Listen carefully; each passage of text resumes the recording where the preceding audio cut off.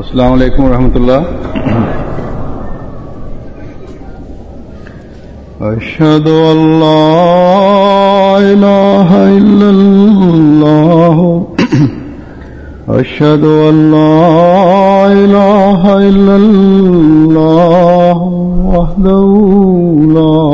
شریک لہ واشهد ان محمدا عبده ورسوله. اما بعد فاعوذ بالله من الشیطان الرجیم. بسم اللہ الرحمن الرحیم. الحمد للہ رب العالمین.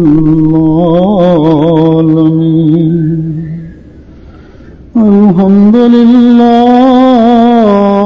رب العالمین.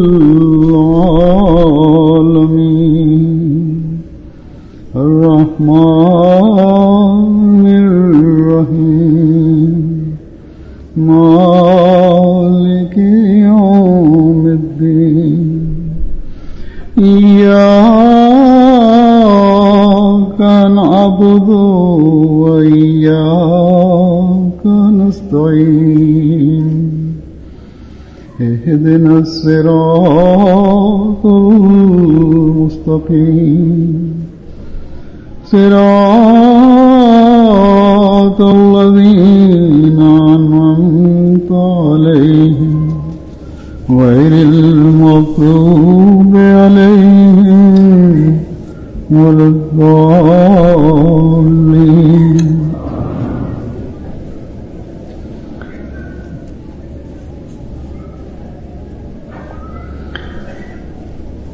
آج کل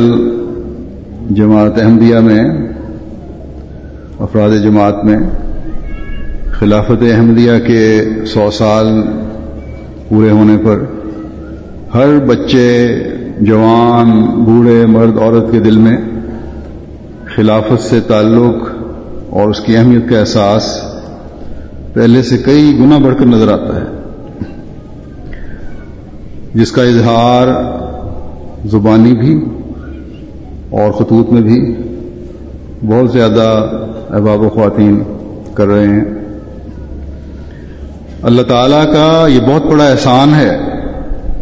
کہ اس نے خلافت احمدیہ کے 100 سالہ سفر کے باوجود حضرت مسیح موعود علیہ الصلوۃ والسلام کی اس پیاری جماعت کے افراد کو خلافت سے وفا اور اخلاص اور تعلق میں بڑھایا ہے. بس یہ اس بات کی دلیل ہے کہ زمانے کے امام کا یہ دعویٰ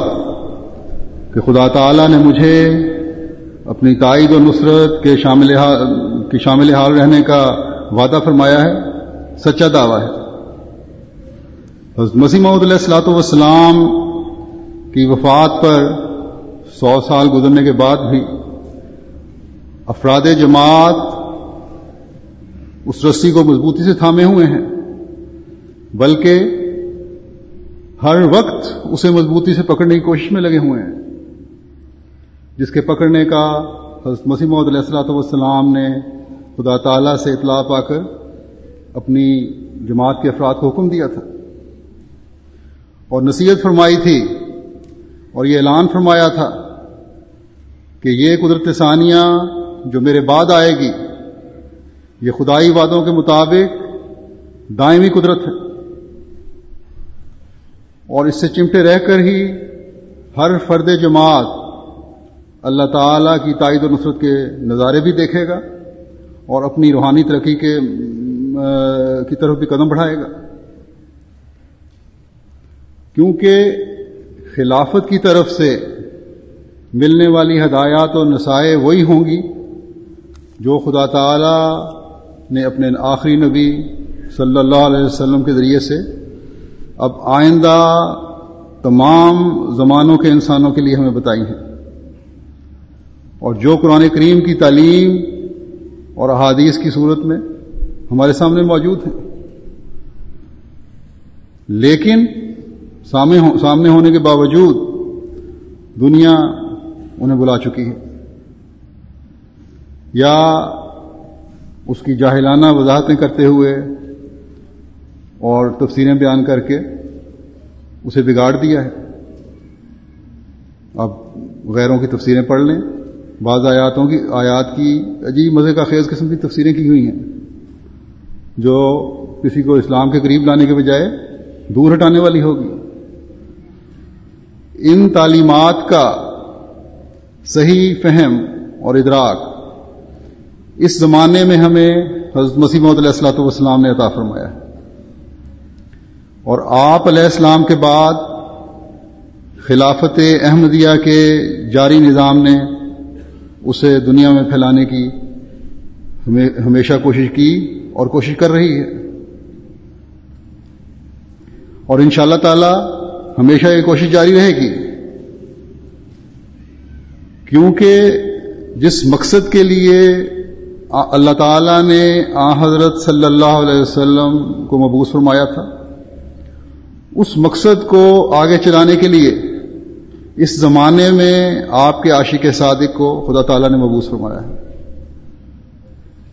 حضرت صلی اللہ علیہ وسلم کو جب اللہ تعالیٰ نے مبعوث فرمایا تو آپ کے ذریعے یہ اعلان کروایا کہ قل یا ایھا الناس انی رسول اللہ الیکم جمیعا، یعنی اے رسول تو اعلان کر دے کہ اے لوگو میں تم سب کی طرف اللہ کا رسول بنا کر بھیجا گیا ہوں۔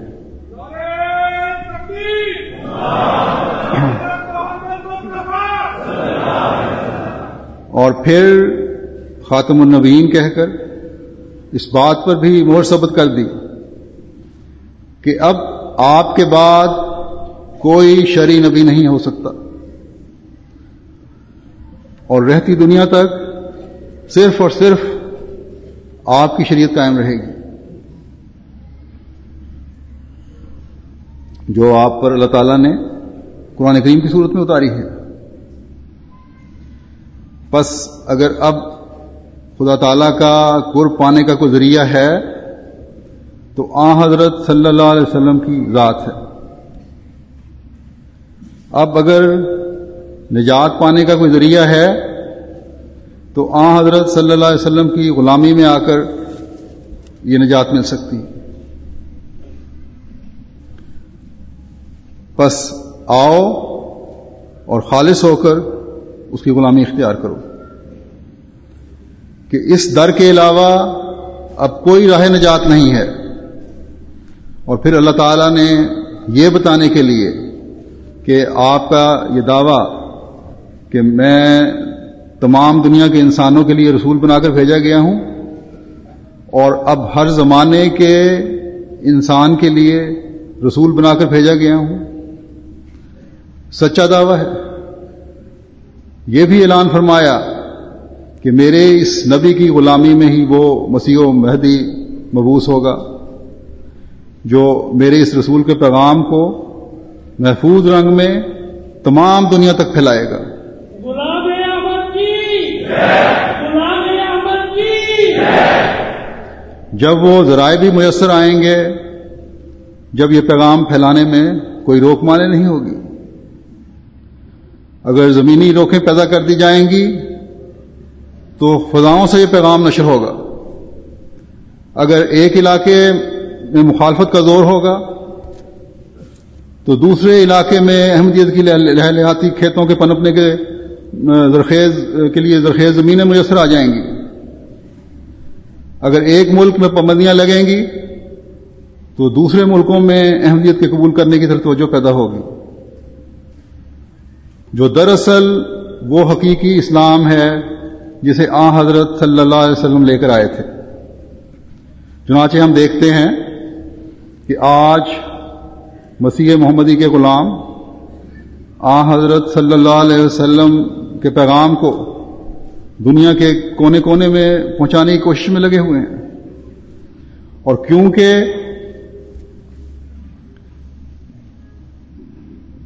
اللہ تعالی کی تائیدات کہ وعدے بھی حضرت مسیح موعود علیہ السلام کے ساتھ ہیں، جن کا حضرت مسیح موعود علیہ السلام نے بے شمار اپنے الہامات میں ذکر فرمایا ہے، الہامات کی صورت میں ذکر فرمایا ہے۔ اس لیے وہ شریعت جو آن حضرت صلی اللہ علیہ وسلم نے تمام دنیا کے لیے لے کر آئے تھے، مسیح موعود کے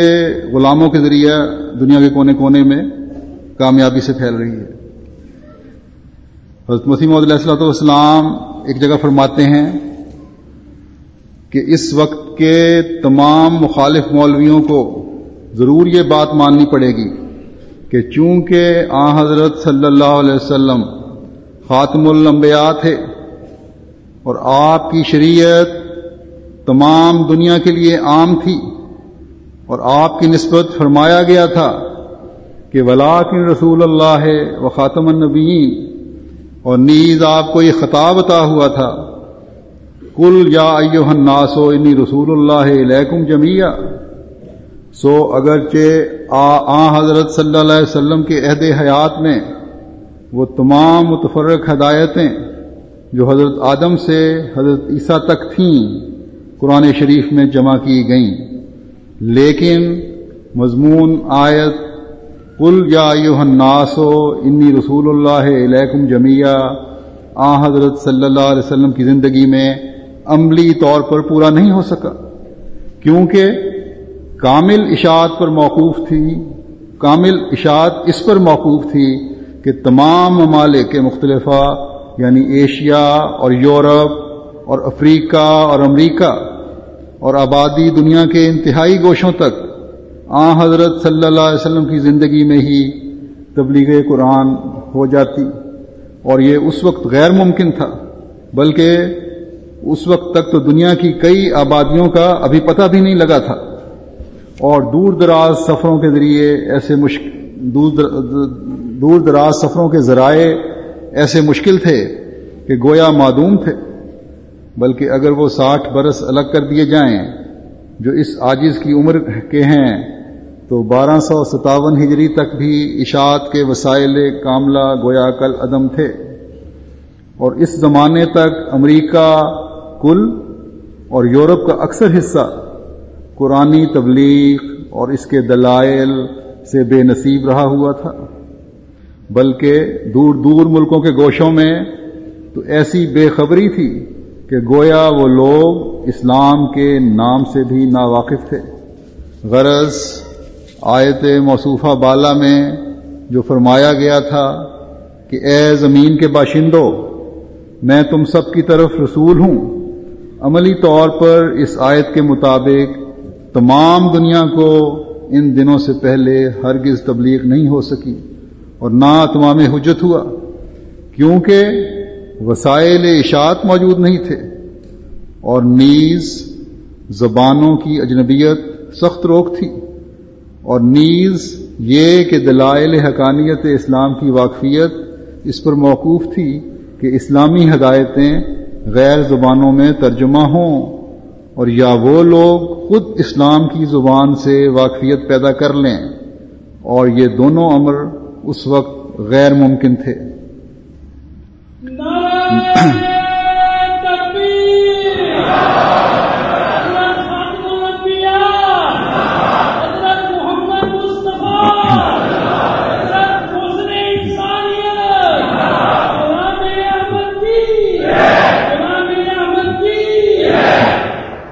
لیکن قرآن شریف کا یہ فرمانا کہ ومن بلغ یہ امید دلاتا تھا کہ ابھی اور بہت سے لوگ ہیں جو ابھی تبلیغ قرآنی ان تک نہیں پہنچی۔ ایسا ہی آیت وآخرین منہم لما یلحقوا بہم اس بات کو اظہار کر رہی تھی کہ گو آن حضرت صلی اللہ علیہ وسلم کی حیات میں ہدایت کا ذخیرہ کامل ہو گیا، مگر ابھی اشاعت ناقص ہے۔ اور اس آیت میں جو منہم کا لفظ ہے یعنی وآخرین منہم میں کا لفظ ہے، وہ ظاہر کر رہا تھا کہ ایک شخص اس زمانے میں جو تکمیل اشاعت کے لیے موزوں ہے مبعوث ہوگا، جو آن حضرت صلی اللہ علیہ وسلم کے رنگ میں ہوگا اور اس کے دوست مخلص صحابہ کے رنگ میں ہوں گے. اس وقت حسب منطوق آیت وہ آخرین منہم لما یلحقوا بہم اور نیز حسب منطوق آیت قل یا ایھا الناس انی رسول اللہ الیکم جمیعا آن حضرت صلی اللہ علیہ وسلم کے دوسرے باعث کی ضرورت ہوئی اور ان تمام خادموں نے جو ریل اور تار اور اگن بورڈ اور متابع اور احسن انتظامی ڈاک اور باہمی زبانوں کا علم اور خاص کر ملک ہند میں اردو نے جو ہندوؤں اور مسلمانوں میں ایک زبان مشترک ہو گئی تھی آن حضرت صلی اللہ علیہ وسلم کی خدمت میں بزبان حال درخواست کی کہ یا رسول اللہ صلی اللہ علیہ وسلم ہم تمام خدام حاضر ہیں اور فرض اشاعت پورا کرنے کے لیے بدل و جان سرگرم ہیں. آپ تشریف لائیے اور اپنے فرض کو پورا کیجیے کیونکہ آپ کا دعویٰ ہے کہ میں تمام کافہ ناس کے لیے آیا ہوں اور اب یہ وہ وقت ہے کہ آپ ان تمام قوموں کو جو زمین پر رہتی ہیں قرآنی تبلیغ کر سکتے ہیں اور اشاعت کو کمال تک پہنچا سکتے ہیں اور اتمام حجت کے لیے تمام لوگوں میں دلائل حقانیت قرآن پھیلا سکتے ہیں. تب حضرت صلی اللہ علیہ وسلم کی روحانیت نے جواب دیا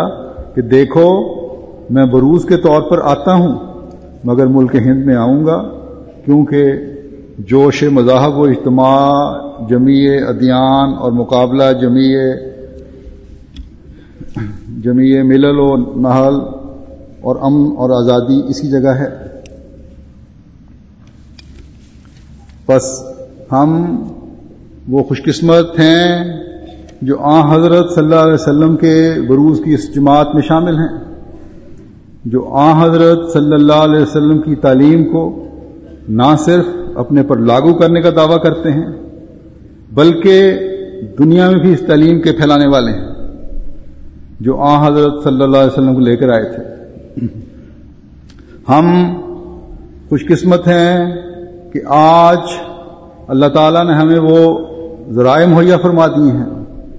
جن کا حضرت مسیح موعود علیہ الصلوۃ والسلام کی زندگی میں بھی وجود نہیں تھا.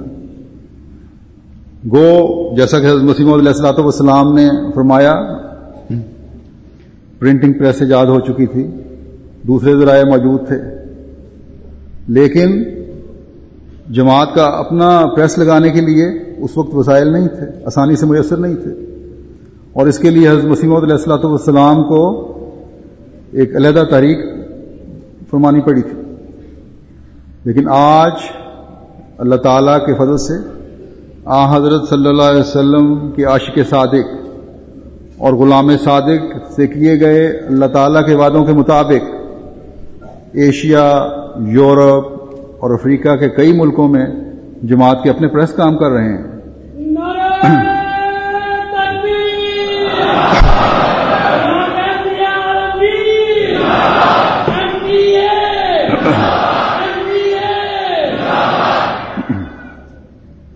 اور اس پیغام کو پہنچانے میں اہم کردار ادا کر رہے ہیں جس کے لیے حضرت صلی اللہ علیہ وسلم کے غلام صادق کو اللہ تعالیٰ نے مبعوث فرمایا. پھر صرف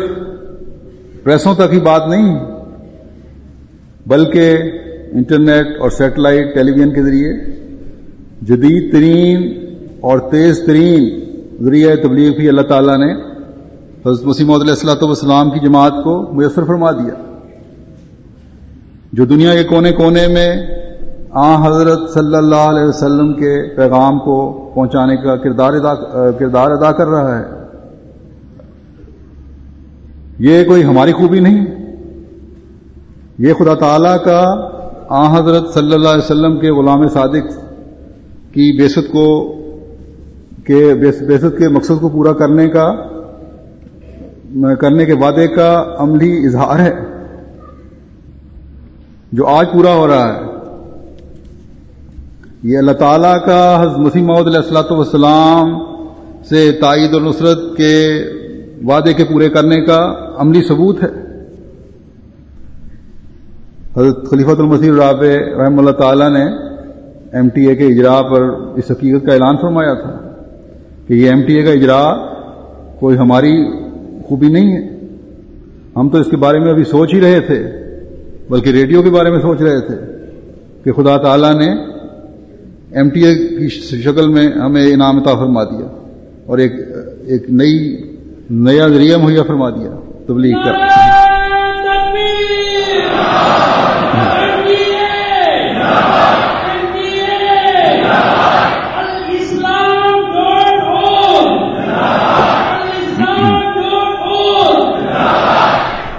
یہ تو اللہ تعالیٰ کے اس وعدے کا اظہار ہے کہ میں تیری تبلیغ کو زمین کے کناروں تک پہنچاؤں گا۔ بس یہ تبلیغ کو زمین کے کنارے تک پہنچانے کا کام اصل میں تو اس اعلان کی کڑی ہے جو حضرت صلی اللہ علیہ وسلم سے اللہ تعالیٰ نے کروایا تھا کہ قل یا ایھا الناس انی رسول اللہ الیکم جمیعا، کہ اے لوگو تمام دنیا کے انسانوں میں تم سب کی طرف میں اللہ کا رسول بنا کر بھیجا گیا ہوں۔ چنانچہ دیکھ لیں، پریس بھی، انٹرنیٹ بھی اور ایم ٹی اے بھی دنیا کے مختلف زبانوں میں اسلام کا پیغام پہنچا رہے ہیں۔ مختلف زبانوں میں جماعت کی ویب سائٹ کام کر رہی ہے۔ اٹلی میں بھی وہاں بھی نوجوانوں نے بڑی اچھی اٹالین زبان میں ویب سائٹ بنائی ہے، اس طرح دوسری زبانوں میں بھی ہے۔ اٹلی کی مثال میں نے اس لیے دی ہے کہ یہی وہ ملک ہے جہاں اس وقت عیسائیت کی خلافت یعنی پوپ کا مرکز ہے۔ اللہ تعالیٰ نے چند دن پہلے وہاں ہمیں اپنے فضل سے مرکز اور مسجد کے لیے جو جگہ خریدنے کی کوشش ہو رہی تھی اسے بھی فائنل شکل دے کر وہ مہیا فرما دی ہے۔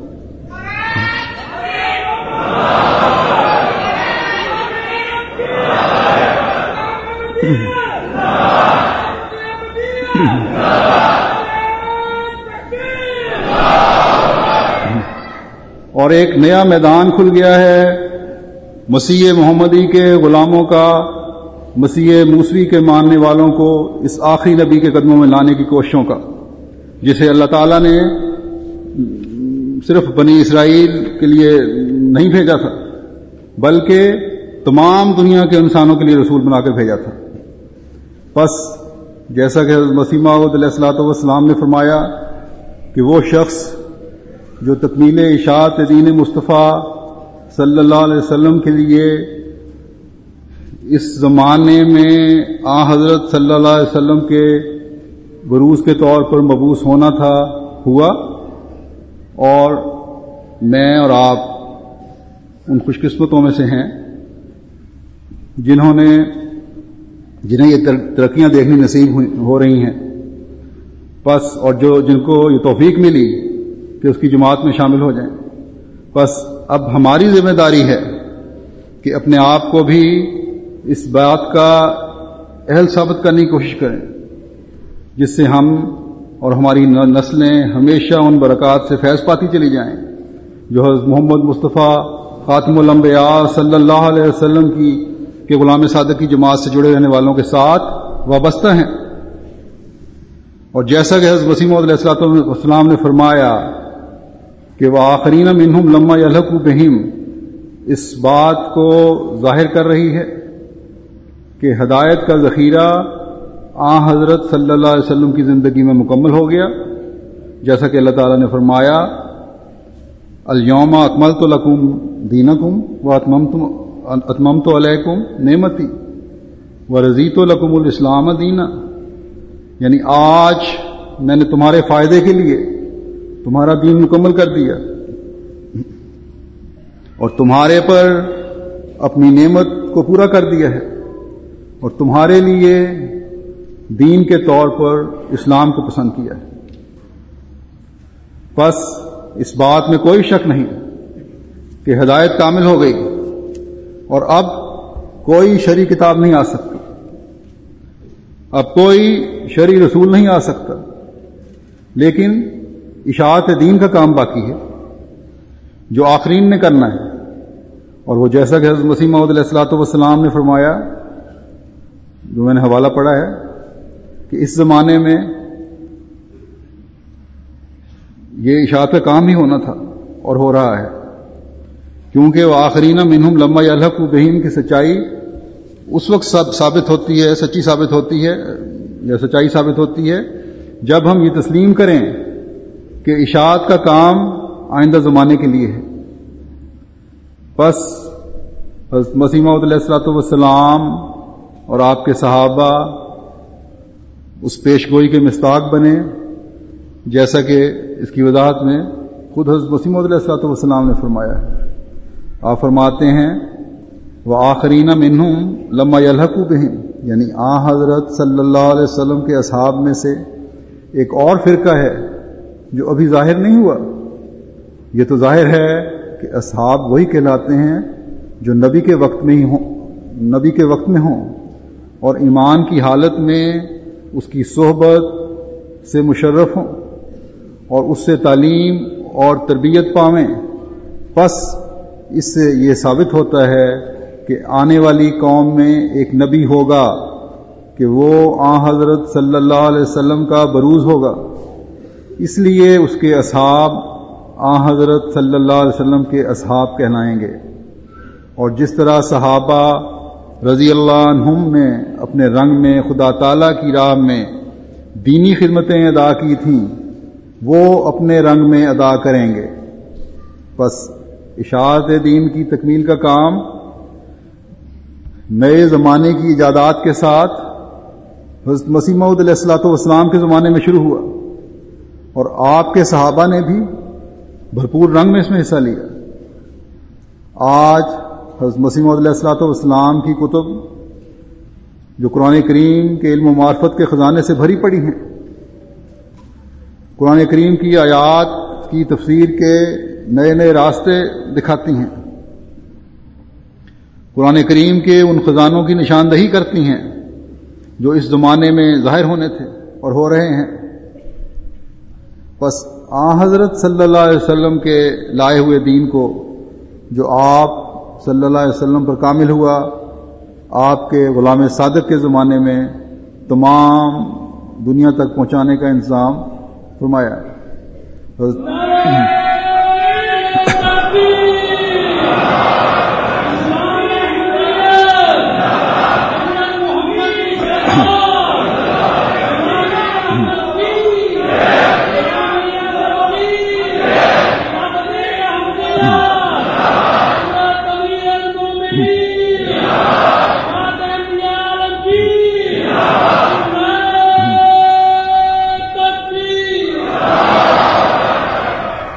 حضرت مسیح موعود علیہ الصلوۃ والسلام کی ذات اور آپ کے صحابہ کی صورت میں اللہ تعالیٰ نے وآخرین منہم لما یلحقوا بہم کا وعدہ پورا فرمایا۔ ہم احمدی خوش قسمت ہیں کہ ہم اللہ تعالیٰ کے اس وعدے کے پورا ہونے کے گواہ بن کر مسیح محمدی کی جماعت میں شامل ہو گئے اور ایک لڑی میں پروئے گئے، جبکہ دوسرے مسلمان اس انکار کی وجہ سے آپس میں پھٹے ہوئے ہیں، ان کے ہر کام میں بے برکتی ہے، باوجود اس کے کہ اللہ تعالیٰ ایمان لانے والوں سے تمکنت اور رعب کا وعدہ فرماتا ہے۔ کمزوری اور محتاجی کا یہ مسلمان شکار ہیں، چاہے وہ اسلامی ملکوں کے لیڈر ہوں یا اسلامی ملکوں کی حکومتیں ہوں، آپس کے معاملات کو طے کرنے کے لیے غیروں کی جھولی میں جا کر گرتے ہیں۔ ایک ہی ملک میں رہنے والے مسلمان لیڈر غیروں کو حوالے دیتے ہیں کہ آؤ اور ہماری مدد کرو۔ اسلامی حکومتیں ہیں تو وہ غیر مسلم حکومتوں کی مرضی پر اپنے معاملات طے کرتی اور چلاتی ہیں۔ ملکی دولت ہے تو وہ غیر مسلموں کے ہاتھ میں چلی گئی ہے، مسلمانوں کی ملکی دولت۔ اگر لیڈروں اور ملکی سربراہوں کو کوئی دلچسپی ہے تو صرف اتنی کہ ہماری جائیدادیں بن جائیں، ہمارے بینک بیلنس بن جائیں، ہم امیر ہو جائیں۔ ذاتی مفادات کو قومی مفادات پر ترجیح دی جاتی ہے۔ اسلامی ملکوں کے اندرونی فسادات کو روکنے کے لیے غیر اسلامی ملکوں کی فوجوں سے مدد لی جاتی ہے. یہ سب نتیجہ ہے اس نافرمانی کا جو خدا تعالیٰ کے کلام کو نہ مان کر اور رسول اللہ صلی اللہ علیہ وسلم کی نافرمانی کرتے ہوئے اس زمانے کے امام کا انکار کرتے ہوئے کی گئی ہے. بجائے اس کے کہ آج مسلمان ممالک اپنی دولت کا صحیح استعمال کرتے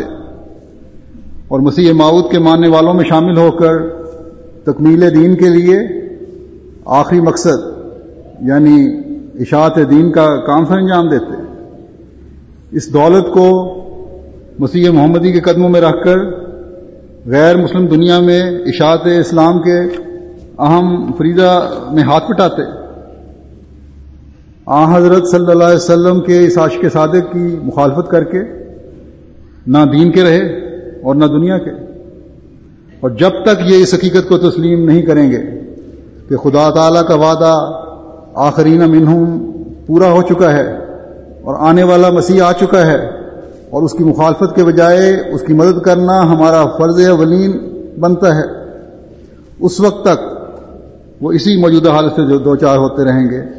اور ذلت کا سامنا کرتے رہیں گے.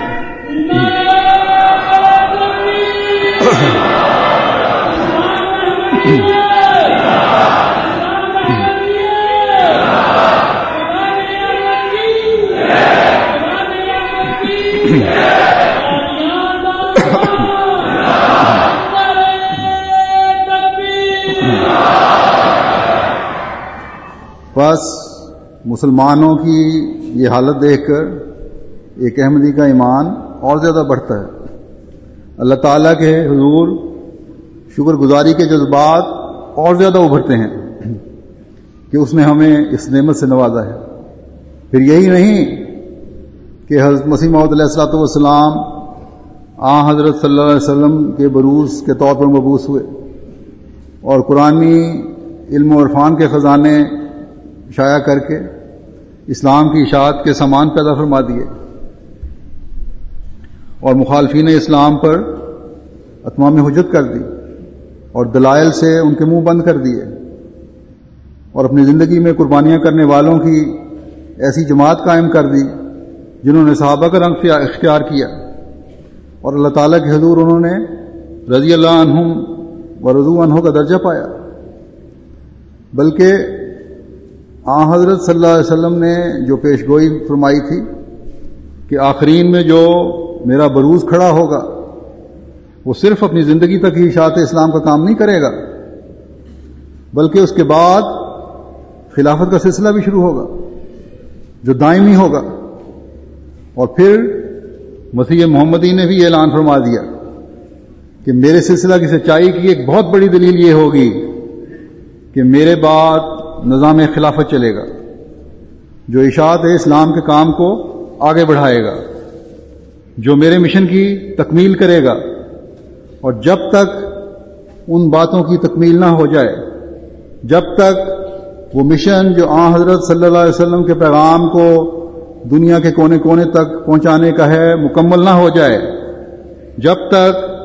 تمام دنیا پر اتمام حجت نہ ہو جائے، قیامت نہیں آئے گی. جیسا کہ آپ فرماتے ہیں کہ خدا فرماتا ہے کہ میں اس جماعت کو جو تیرے پیراؤ ہیں قیامت تک دوسروں پر غلبہ دوں گا. سو ضرور ہے کہ تم پر میری جدائی کا دن آوے، تا بعد اس کے وہ دن آوے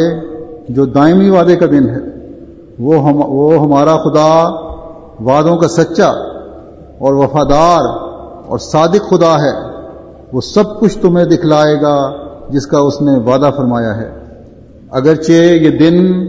دنیا کے آخری دن ہیں اور بہت بلائیں ہیں جن کے نزول کا وقت ہے، پر ضروری ہے کہ یہ دنیا قائم رہے جب تک وہ باتیں پوری نہ ہو جائیں جن کی خدا نے خبر دی ہے. میں خدا کی طرف سے ایک قدرت کے رنگ میں ظاہر ہوا اور میں خدا کی ایک مجسم قدرت ہوں اور میرے بعض اور وجود ہوں گے جو دوسری قدرت کا مظہر ہوں گے. سو تم خدا کی قدرت ثانی کے انتظار میں اکٹھے ہو کر دعا کرتے رہو اور چاہیے کہ ہر ایک صالحین کی جماعت ہر ملک میں اکٹھے ہو کر دعا میں لگے رہیں تا دوسری قدرت آسمان سے نازل ہو۔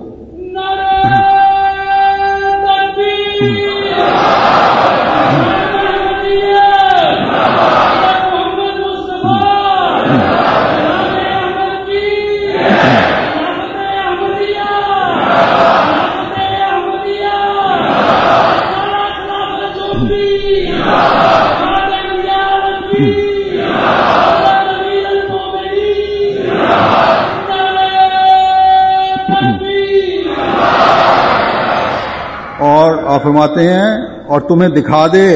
کہ تمہارا خدا ایسا قادر خدا ہے۔ بس جیسا کہ حضرت مسیح موعود علیہ السلام نے فرمایا کہ گو حضرت مسیح موعود علیہ السلام کا وجود ہی حقیقت میں برودی طور پر حضرت صلی اللہ علیہ وسلم کا وجود ہے، کیونکہ اس طرح آخرین منہم لما یلحق بہم کی پیشگوئی پوری ہوتی ہے، لیکن حضرت صلی اللہ علیہ وسلم کے ارشاد کے مسیح موعود کے بعد خلافت علی منہاج نبوت قائم ہوگی، یعنی وہ خلافت جو نبوت کے کام کو آگے بڑھائے گی اور اس کے طریق پر چلنے والی ہوگی، قائم ہوگی۔ اور پھر حضرت مسیح موعود علیہ السلام کا یہ فرمانا کہ وہ قدرت آسمان سے نازل ہوگی، یہ ثابت کرتا ہے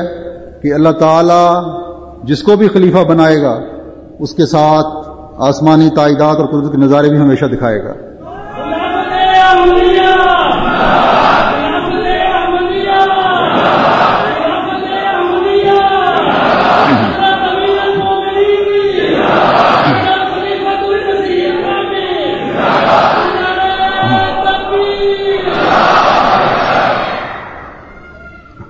اور خلافت احمدیہ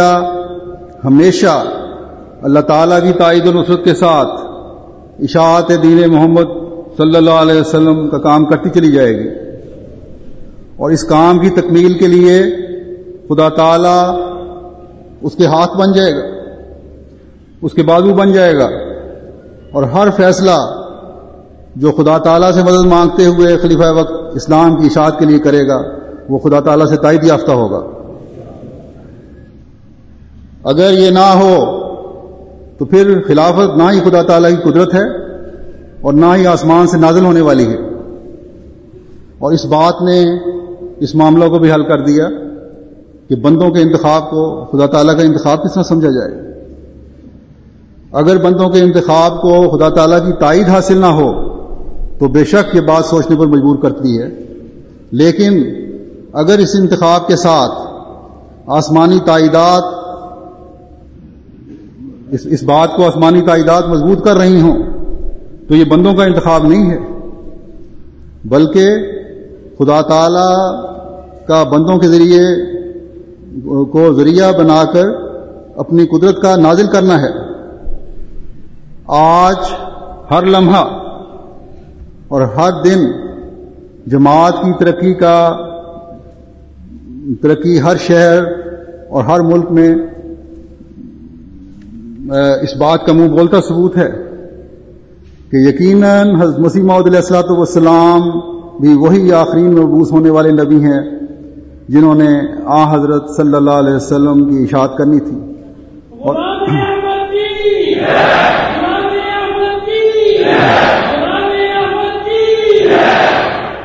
اور آپ کے بعد خلافت احمدیہ بھی یقیناً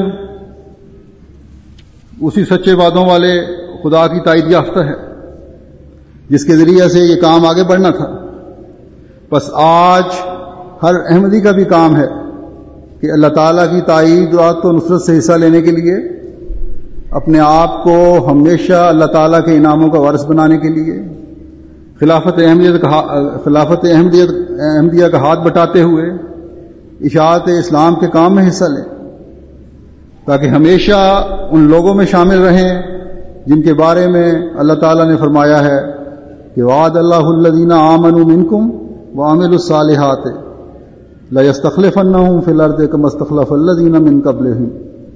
ولا یمکنن لهم دینہم الذی ارتضی لهم ولا یبدلنہم من بعد خوفہم امنا. اللہ تعالیٰ نے تم میں سے ایمان لانے والوں اور مناسب حال عمل کرنے والوں سے وعدہ کیا ہے کہ وہ ان کو زمین میں خلیفہ بنا دے گا، جس طرح اس نے پہلے لوگوں کو خلیفہ بنا دیا تھا، اور جو دین اس نے ان کے لیے پسند کیا ہے وہ اسے مضبوطی سے ان کے لیے قائم کر دے گا، اور ان کے خوف کی حالت کے بعد وہ ان کو امن کی حالت بدل دے گا، امن کی حالت میں تبدیل کر دے گا. پس وعدہ ہے ایمان میں مضبوطی والوں کے ساتھ اور اعمال صالحہ بجا لانے والوں کے ساتھ کہ وہ خلافت کے انعام سے فیض پاتے رہیں گے، کیونکہ یہ لوگ وہ ہیں جنہوں نے اس دین کو اختیار کیا جو اللہ تعالیٰ نے ان کے لیے پسند کیا. خلافت راشدہ، خلافت راشدہ، خلافت احمدیہ،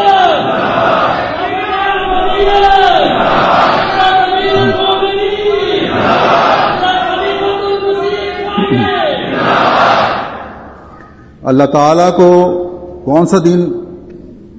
اللہ تعالیٰ نے کون سا دین پسند کیا؟ اللہ تعالیٰ فرماتا ہے، جیسا کہ پہلے بیان ہو چکا ہے، کہ رضیت لکم الاسلام دینا، تمہارے لیے دین کے طور پر اسلام کو پسند کیا ہے. حضرت مسیح موعود علیہ الصلوۃ والسلام اس کے بارے میں فرماتے ہیں کہ اللہ تعالیٰ فرماتا ہے کہ میں تمہارا دین اسلام ٹھہرا کر خوش ہوا، یعنی دین کا انتہائی مرتبہ وہ امر ہے جو اسلام کے مفہوم میں پایا جاتا ہے، یعنی یہ کہ محض خدا کے لیے ہو جانا اور اپنی نجات اپنے وجود کی قربانی سے چاہنا، نہ اور طریق سے، اور اس نیت اور اس ارادے کو عملی طور پر دکھلا دینا. پس یہ وہ مقام ہے جو ایک احمدی کو حاصل کرنے کی کوشش کرنی چاہیے. اس بات کو سمجھنا کہ اللہ تعالیٰ کے دین کی حقیقت کامل فرما برداری ہے اور اپنے وجود کی قربانی ہے، اور یہی کامل فرما برداری اور قربانی ہے جو بہترین اعمال کی انتہا ہے. اور یہ فرما برداری اور کامل اطاعت دکھانے والے اور قربانی کے لیے تیار رہنے والے بھی وہی لوگ ہیں جو خدا تعالیٰ کے پیغام کی نشر و اشاعت میں خلافت کا ہاتھ بٹانے والے ہیں، اور اس کام کے لیے اپنا مال، جان اور وقت قربان کرنے والے ہیں. اللہ تعالیٰ فرماتا ہے کہ ومن احسن قولا ممن دعا الی اللہ وعمل صالحا وقال اننی من المسلمین، یعنی اور اس سے زیادہ اچھی بات کس کی ہوگی جو کہ اللہ کی طرف لوگوں کو بلاتا ہے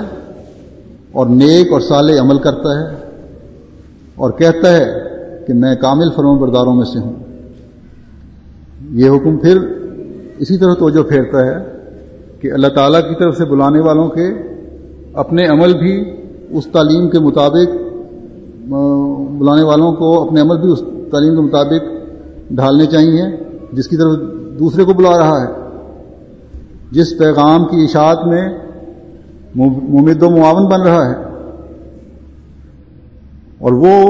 اس وقت تک نہیں ہو سکتا جب تک مکمل طور پر اللہ اور رسول کی فرمان برداری کا جوا اپنی گردن پر نہ ڈالے. اور جب یہ صورتحال پیدا ہوگی، جب ہر احمدی کی یہ کیفیت ہوگی، تو وہ جہاں خلافت کے انعام سے فیض پانے والا ہوگا، حضرت مسیح موعود علیہ الصلوۃ والسلام کی جماعت میں شامل ہونے والوں سے وابستہ انعامات کا وارث بنے گا، حضرت صلی اللہ علیہ وسلم کی حقیقی امت میں شامل ہوگا. صرف دعویٰ ہی نہیں ہوگا جیسا کہ آج کل کے مسلمان کرتے ہیں، اور پھر اس کے ساتھ دنیا میں امن و سلامتی کا پیغام پہنچانے والا بھی ہوگا. اس خوبصورت پیغام کی وجہ سے، اس خوبصورت تعلیم کی وجہ سے جو اللہ تعالیٰ نے حضرت صلی اللہ علیہ وسلم پر اتاری، مخالفین کو بھی اس ذریعے سے یہ پیغام پہنچایا جا سکتا ہے کہ ان کی سختی کا جواب پیار سے دیا جائے، اور جب سختی کا جواب نرمی سے ہو، غصے کا جواب صبر سے ہو، تو ایک وقت آتا ہے جب مخالف سے مخالف بھی بات سننے کی طرف متوجہ ہو جاتا ہے، سوائے ان کے جن کو دل سخت کر دیے گئے ہیں خدا تعالیٰ کی طرف سے، جن کو اللہ تعالیٰ نے یہ فیصلہ کر دیا ہے کہ ان کو ہدایت نہیں ملنی۔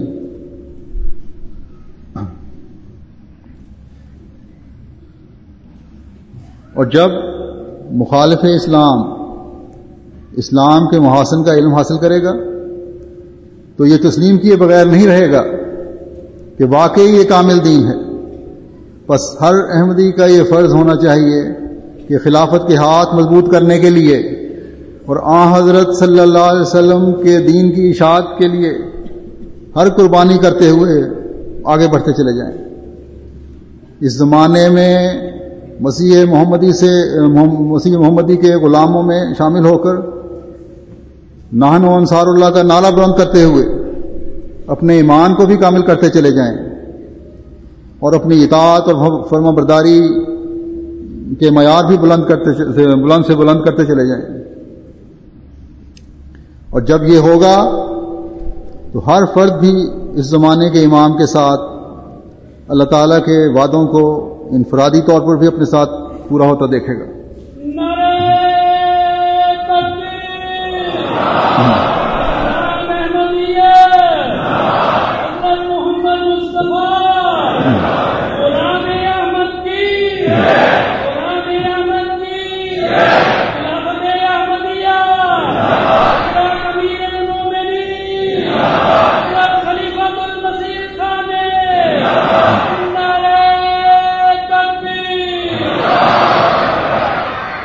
اور اجتماعی طور پر تو یہ مقدر ہو ہی چکا ہے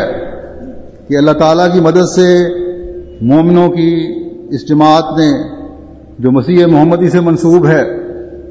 تمام دنیا پر غالب آنا ہے۔ دشمن کا ہر حملہ چاہے وہ سامنے سے ہو، چاہے پیچھے سے ہو، چاہے دائیں سے ہو یا بائیں سے ہو، اس کام کو جو مسیح موعود کے سپرد ہو چکا ہے اس میں روک نہیں ڈال سکتا، کیونکہ حضرت مسیح موعود علیہ الصلوۃ والسلام کی یہ جماعت خدا تعالیٰ کی تائید و نصرت اور حفاظت کی ڈھال میں محفوظ ہے۔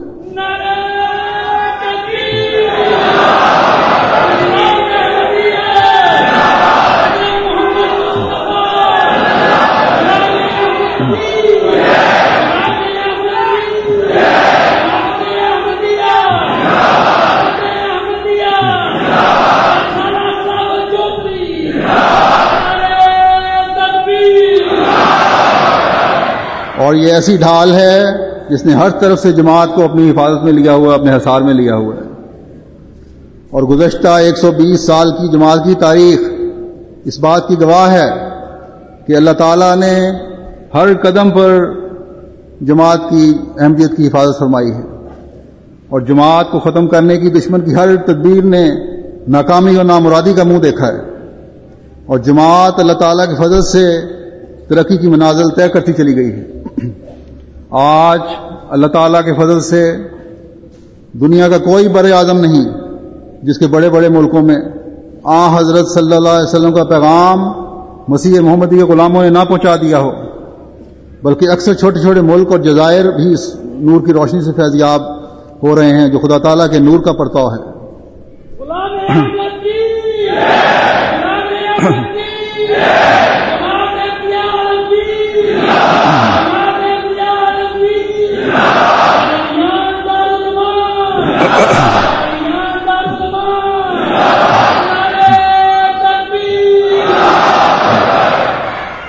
اور آج یہ کام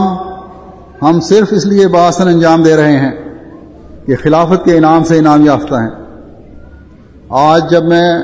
دنیا کے کسی بھی ملک میں بسنے والے احمدی کے چہرے کو دیکھتا ہوں تو اس میں ایک قدر مشترک نظر آتی ہے، اور وہ ہے خلافت احمدیہ سے اخلاص و وفا کا تعلق، چاہے وہ پاکستان کا رہنے والا احمدی ہے یا ہندوستان میں بسنے والا احمدی ہے، انڈونیشیا اور جزائر میں بسنے والا احمدی ہے یا بنگلہ دیش میں رہنے والا احمدی ہے، آسٹریلیا میں رہنے والا احمدی ہے یا یورپ و امریکہ میں بسنے والا احمدی ہے یا افریقہ کے دور دراز علاقوں میں بسنے والا احمدی ہے، خلیفہ وقت کو دیکھ کر ایک خاص پیار، ایک خاص تعلق، ایک خاص چمک چہروں اور آنکھوں میں نظر آ رہی ہوتی ہے۔ اور یہ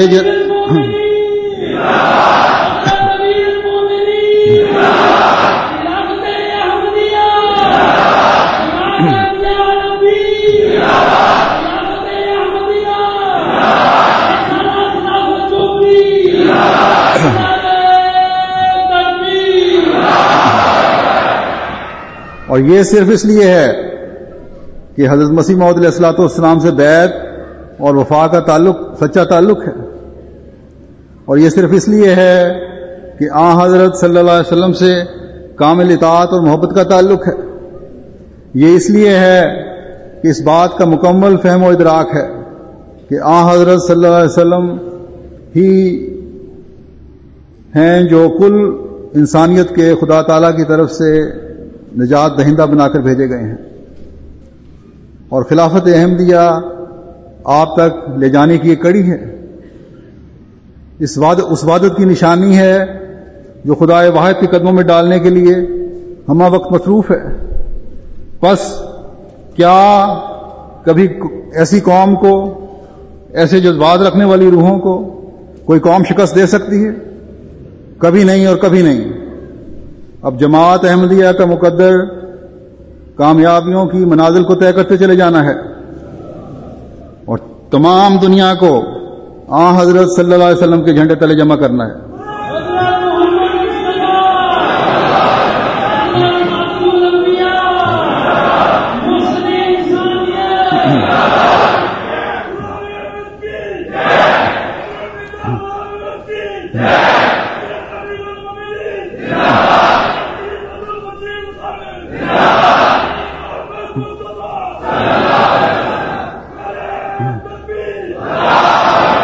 یہ اس زمانے کے امام سے خدا تعالیٰ کا وعدہ ہے جو کبھی اپنے وعدوں کو جھوٹا نہیں ہونے دیتا۔ حضرت مسیح موعود علیہ الصلوۃ والسلام فرماتے ہیں یہ سلسلہ زور سے بڑھے گا اور پھولے گا یہاں تک کہ زمین پر محیط ہو جاوے گا، بہت سی روکیں پیدا ہوں گی اور ابتلا آئیں گے، مگر خدا سب کو درمیان سے اٹھا دے گا اور اپنے وعدے کو پورا کرے گا۔ سو اے سننے والو، ان باتوں کو یاد رکھو اور ان پیش خبریوں کو اپنے صندوقوں میں محفوظ رکھ لو کہ یہ خدا کا کلام ہے جو ایک دن پورا ہوگا۔ بس آج بعض جگہ پر اگر ہمیں مخالفین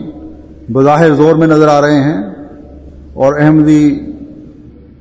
ظلم میں پستے ہوئے نظر آ رہے ہیں تو یہ عارضی تکلیفیں ہیں، یہ عارضی حالت ہے۔ انشاءاللہ تعالی جلد اب وہ دن طلوع ہونے والا ہے جب احمدیوں پر ظلم کرنے والے خس و خشاک کی طرح اڑا دیے جائیں گے۔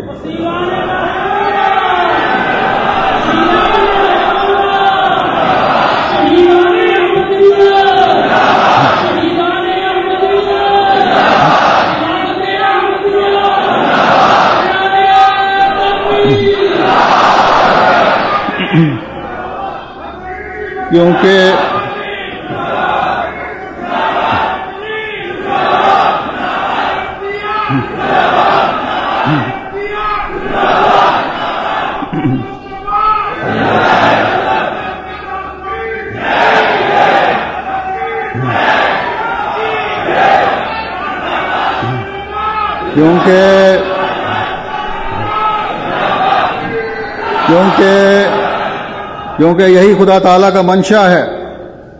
اور کوئی طاقت نہیں جو خدا تعالیٰ کا مقابلہ کر سکے۔ بس آج دنیا میں بسنے والے وہ مظلوم احمدی جو چاہے انڈونیشیا میں بس رہے ہوں یا بنگلہ دیش میں بس رہے ہوں یا پاکستان میں رہنے والے ہوں،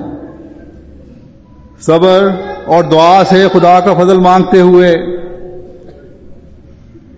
اس کے حضور سجدہ ریز رہیں۔ انشاءاللہ تعالی آخری فتح مسیح محمدی کے غلاموں کی ہی ہے، کیونکہ آپ ہی وہ قوم ہیں جو اخلاص و وفا سے حضرت صلی اللہ علیہ وسلم کی حکومت کو دنیا میں قائم کرنے کے لیے ہر کوشش میں مصروف ہیں.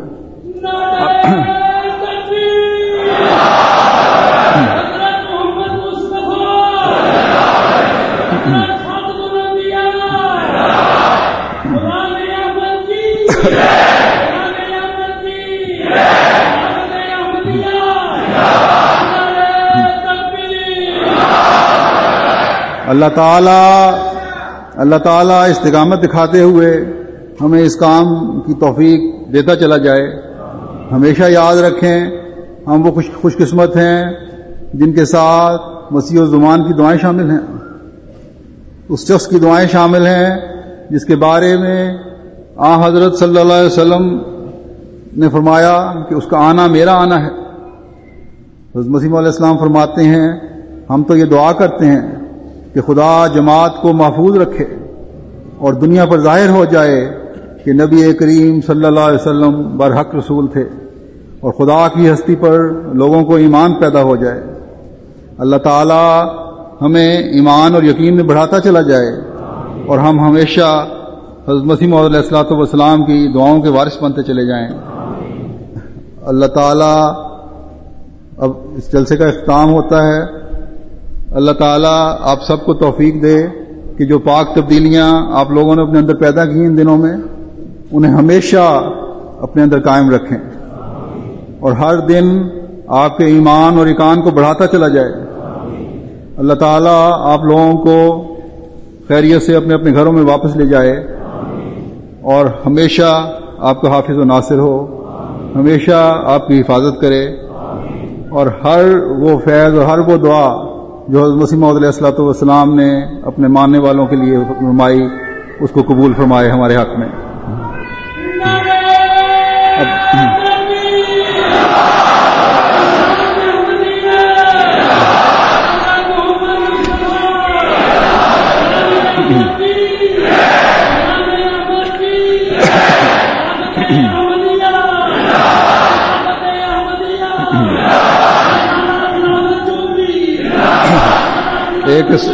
ایک منٹ ذرا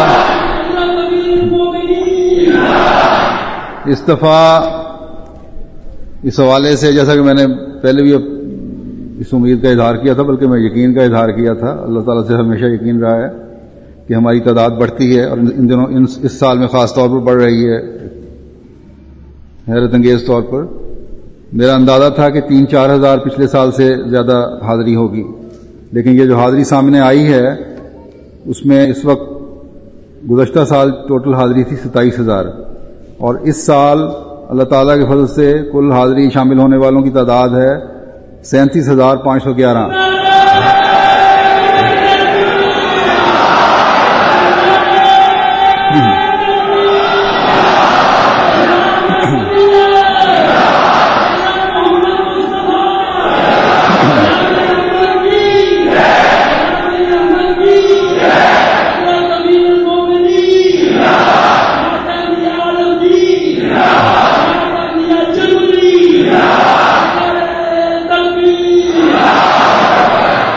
ان میں خواتین کی تعداد ہے 19,500 اور مرد ہیں 18,000. عورتیں بڑھ گئی مردوں سے. اب دعا کر لیں, پہلے دعا کر لیں.